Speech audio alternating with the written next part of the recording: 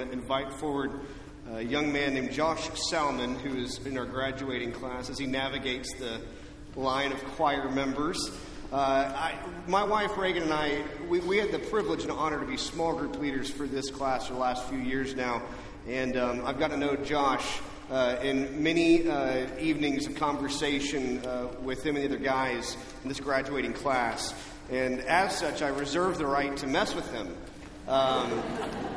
But luckily I did not. I gave him scripture this morning with no crazy names. I thought about giving him something about King Abimelech or King Nebuchadnezzar, that I chose not. Instead, we're going to talk about Jesus and bread. So I invite forward Josh Salmon to read our scripture. I invite those of us who are able to stand for the reading of God's word this morning.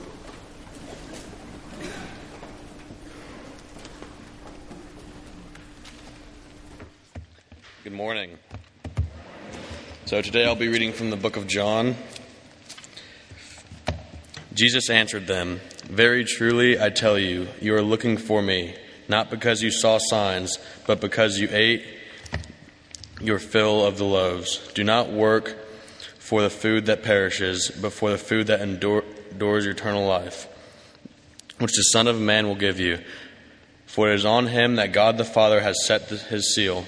Then they said to him, "What must we do to perform the works of God?" Jesus answered them, "This is the work of God. They believe in whom he is sent." So they said to him, "What sign are you going to give us then? So that we may see it and believe you. What work are you performing? Our ancestors ate the manna in the wilderness. As it is written, he gave them bread from heaven to eat." Then Jesus said to them, "Very truly I tell you, it was not Moses who gave you the bread from heaven, but it is my Father who gives you the true of bread from heaven. For the bread of God is that which comes down from heaven and gives life to the world." They said to him, "Sir, give us this bread always." Jesus said to them, "I am the bread of life. Whoever comes to me will never be hungry, and whoever believes in me will never be thirsty." The word of God, the people of God. Thanks be to God. You may be seated. Seniors, y'all can clap for a reading of scripture. That's okay. There you go.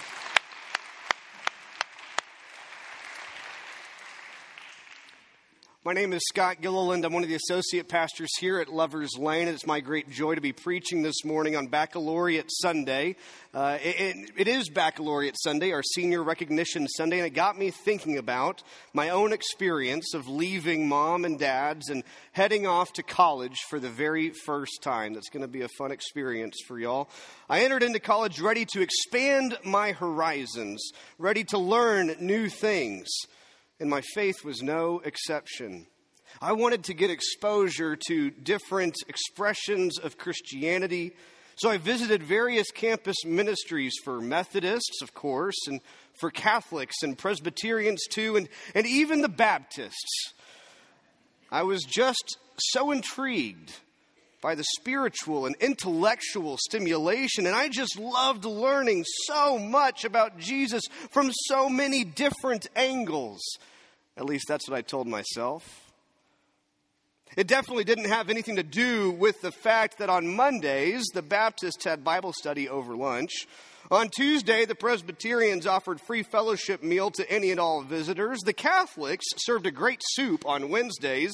And Thursdays were potluck lunches at the Wesley Foundation. College really fed my soul, you could say.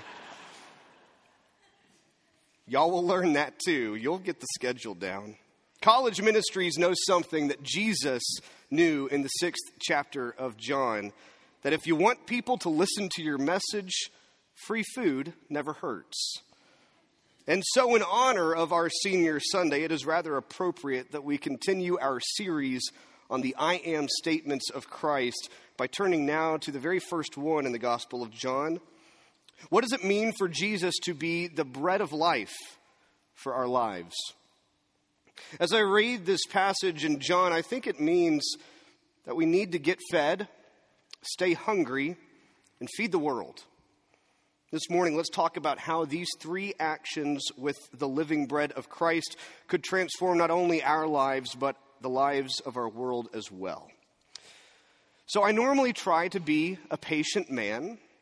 I like to think of myself as generally kind and genial to the people that come across my path. That being said, I am one of millions of Americans who suffers from a chronic condition called hanger. Perhaps you have heard of it. Hanger is an illogical, mindless anger that arises in a correlated fashion with my hunger levels. When I don't eat, I get hangry. Do you or someone you know suffer from hanger as well? Do you experience hanger on a daily basis? Reagan has been married to me for over 6 years now, and she has had to learn that when my hanger sets in, I am basically useless until I get something to snack on. She's like, Scott, go drink one of Andy's juice boxes, eat a cookie. I don't care. Eat something. You are hangry. Of course, hanger can go beyond our stomachs as well. Have you ever suffered from spiritual hanger? You're unhappy. You're unfulfilled. You feel like something is missing. You're not as kind as you'd like to be. You're not as loving, not as hope-filled, and you just can't put your finger on why.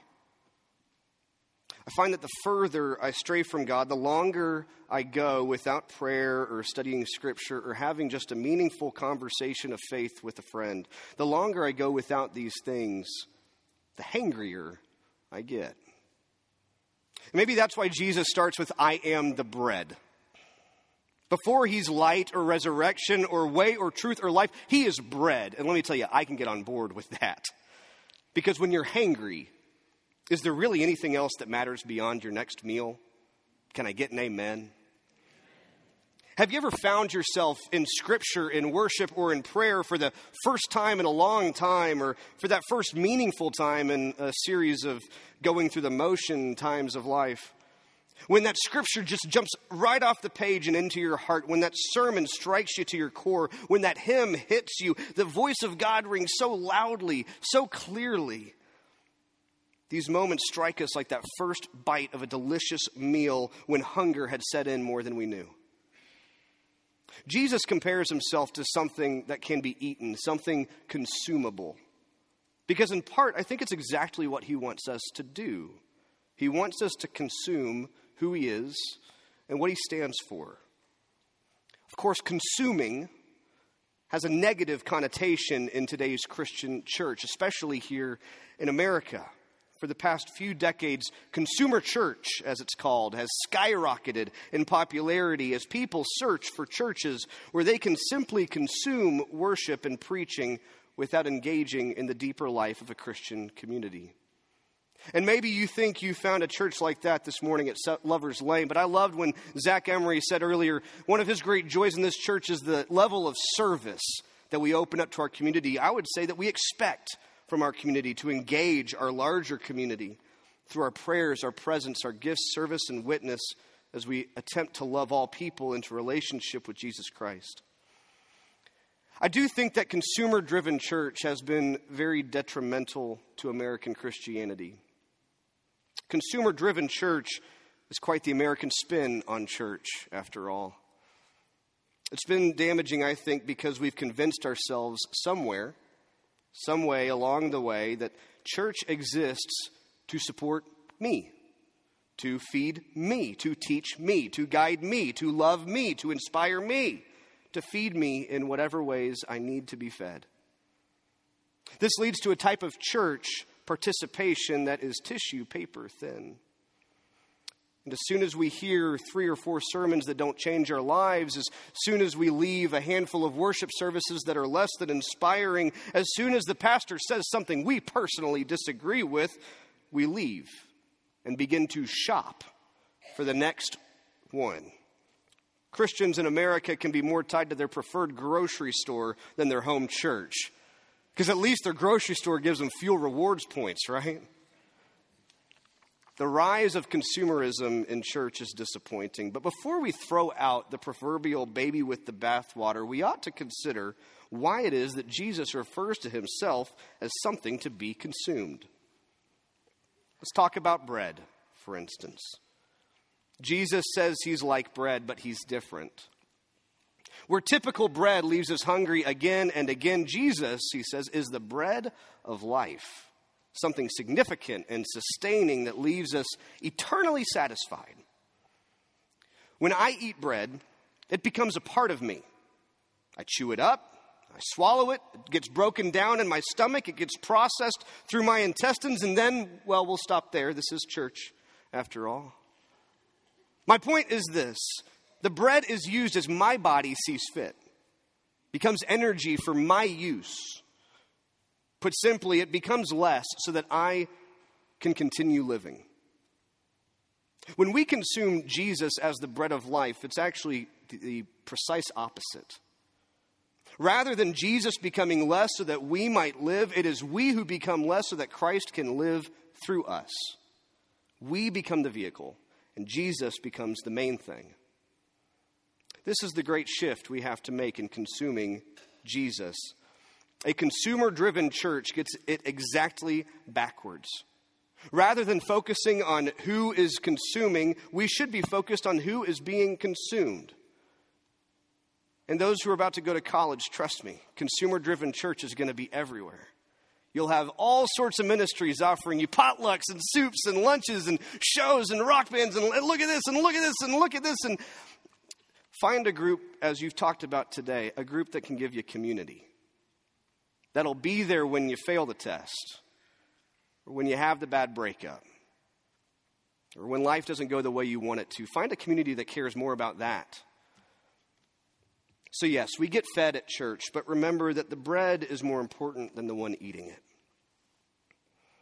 Eating with the bread of life doesn't just stop at getting fed, though. In fact, I would argue that another of the great pitfalls in American Christianity is our inability to remain hungry. What do I mean? When I graduated high school, so long ago, was preparing for college, I was convinced, y'all tell me if you feel the same way, that I knew so much more than my parents and the other adults in my life. Church, I know all of us have been there before. Do you remember this time? I had learned everything I needed to learn, and now life was mine for the taking. I was full of myself, you could say. And then I got dropped off at college, and I had to find the local laundromat and the grocery store. And I had to eat and live on money that had to stretch further than I thought possible. And I had to wake up on my own and walk to class on my own and do everything on my own. And I realized quickly I didn't know as much as I thought that I did.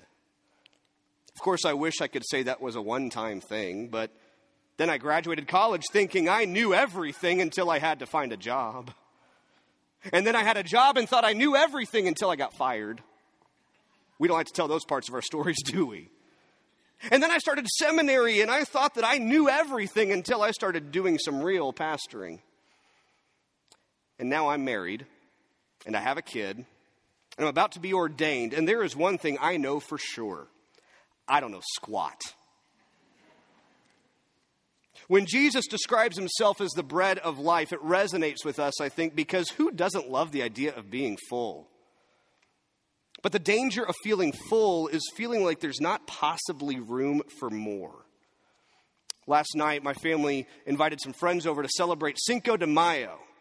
And anytime I celebrate, there is food involved. We had tacos and chips and salsa and queso and guacamole and elote. Somebody say amen. Amen. Amen.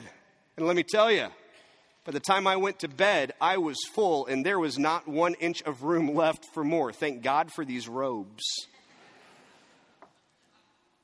Have you ever felt the same way in your faith? That you'd gotten what you could out of Jesus. You'd gotten what you could out of church. You knew everything you basically needed to know. You had it figured out. You were full. There really wasn't room for any more. I think it's important in our faith, even as we feast on the bread of life that is Christ, we ought to stay hungry at the same time. Obviously, Jesus tells us this bread of life will fill us in an eternal sense. But what I mean is that we ought to stay teachable. We ought to stay hungry. Hungry for more. Hungry for more teaching, more love, more joy, more depth, more music, more faith, more challenge, more conviction, more grace, more of whatever it is that Jesus has to offer us this very day, this very morning, this very moment of our life. The original Greek word for disciple in the Gospels is mathetes, or more literally, learner. But not learner in just the intellectual or cerebral sense. Mathetes means to learn new ways of being, to imitate the one who is teaching, allowing yourself to be moved into a new way of life. When Christ disciples us, or when we allow ourselves to be discipled, we adopt a position of hunger, a position that says, Christ, lead me, mold me, shape me, move me in whatever way you see fit. Never let me be a finished product in this life. As we taste the bread of life in Christ, we have to remember that Christ may be filling, but we can't ever fool ourselves into thinking we're full. Get fed, stay hungry. The last piece of wisdom I see in our text this morning is Christ's challenge to feed the world. Chapter 6 of John's Gospel is a bread-filled chapter. My bread fans, woohoo! Amen. The bread of life illustration comes after the miracle of feeding thousands of listeners through the gift of one boy's decision to offer what he had to the people in need around him. Perhaps you remember this story. Jesus took what appeared to be a modest gift, a paltry one even, just 5 barley loaves and a couple of fish. And Jesus used that gift to feed every single person there. It should be said that optimism is a dying trait in our world today. Cynicism is chic in media, in politics, and unfortunately in the church as well. Our own denomination has been in a stalemate of sorts over the last few decades in the debate over human sexuality in the church. And we have a chance to move forward in one way or another this coming February as delegates from around the globe gather for a specially called General Conference in St. Louis. And none of the details of this debate or our current events in the denomination are important to my message today. But rather this. This past weekend, the Council of Bishops released their proposals and recommendations for our work at General Conference. And I chose to write something on my Facebook page in an effort to simplify what is a convoluted issue, to say the least. And a friend of mine, actually a friend that became my friend at the Denton Wesley Foundation when I was at UNT, he commented with something along the lines of, I bet the delegates just stonewall each other and nothing gets done. Calling it now. That's cynicism. That's cynical. And I understand why he's cynical. He has every right to be. Many of us are cynical. We've not made any progress on this issue for decades, and there's a good chance that nothing gets done this time around either. But just because we have the right to be cynical does not mean that as a people of faith, we can, in good faith, choose cynicism. My students, hear me now. Just because you have the right to be cynical doesn't mean, as a person of faith, you should choose cynicism. Campuses are full of cynicism. I, for one, think that cynicism is highly overrated. When Jesus is gathered with a crowd of thousands and food is sparse and bellies are empty, he and everyone else had every right to be cynical. In fact, his disciple Andrew raised a cynical voice with a pointed question. There is a boy here, he says, who has 5 barley loaves and 2 fish, but what are they among so many people? I can hear my voice saying that to Jesus. What are 5 loaves and 2 fishes to so many people? But Jesus found a way, and the people were fed. Even those who wondered how such a meager meal could get the job done. As people of faith, especially as Christians, we must never underestimate the gifts God has given us, even if those gifts are as seemingly small as a few loaves and fishes. You'd be amazed at what God can use to feed the world. At the same time, nor should we overestimate ourselves to the point where Jesus is no longer necessary. Even the most zealous of children cannot on their own make 5 loaves feed 5,000 people. The magic happens when we humbly offer what it is that we have. And we trust that God will fill in the gap. I think that our world needs a comeback for optimism. Amen? Not a sense that things are going to get better because we see the signs that things are getting better. Even the disciples beg for a sign that Jesus is who he says he is. True optimism sees a crowd of hungry bellies, a handful of food, and knows that somehow, some way, God will prove God's self once again. What would happen if we truly believed that not only is Jesus the bread of life, but by his grace we could feed the world? What would happen if we trusted in the gifts that God has given us? Students, what if you trusted in the gifts that God has given each and every one of you, the gifts that your leaders have affirmed in you these past several years? What if we trusted in these gifts, meager as they might seem to us, and we offered them up for God to use? What would happen if we rejected this trend of cynicism and opted instead for an optimism that outsiders probably see as foolish until the breadbasket finally finds its way to them, full as can be? What would happen if we tasted the bread of life, allowed it to teach us, to work on us, and then offered it to a hangry world? Could it change our faith? Could it change our life? Could it change our world? And maybe it's the college-age Scott getting nostalgic up here talking today, but not only do I think a changed world is possible, church, I think it is promised through the same bread of life we are about to consume at the communion table this morning. In just a moment, we will approach the communion table, some of us for the first time, some of us for the 1,000th time, some of us for the first time in a long time. And as we do, I hear Jesus offering you and me 3 simple challenges out of John's gospel this morning. Get fed, stay hungry, feed the world. Amen.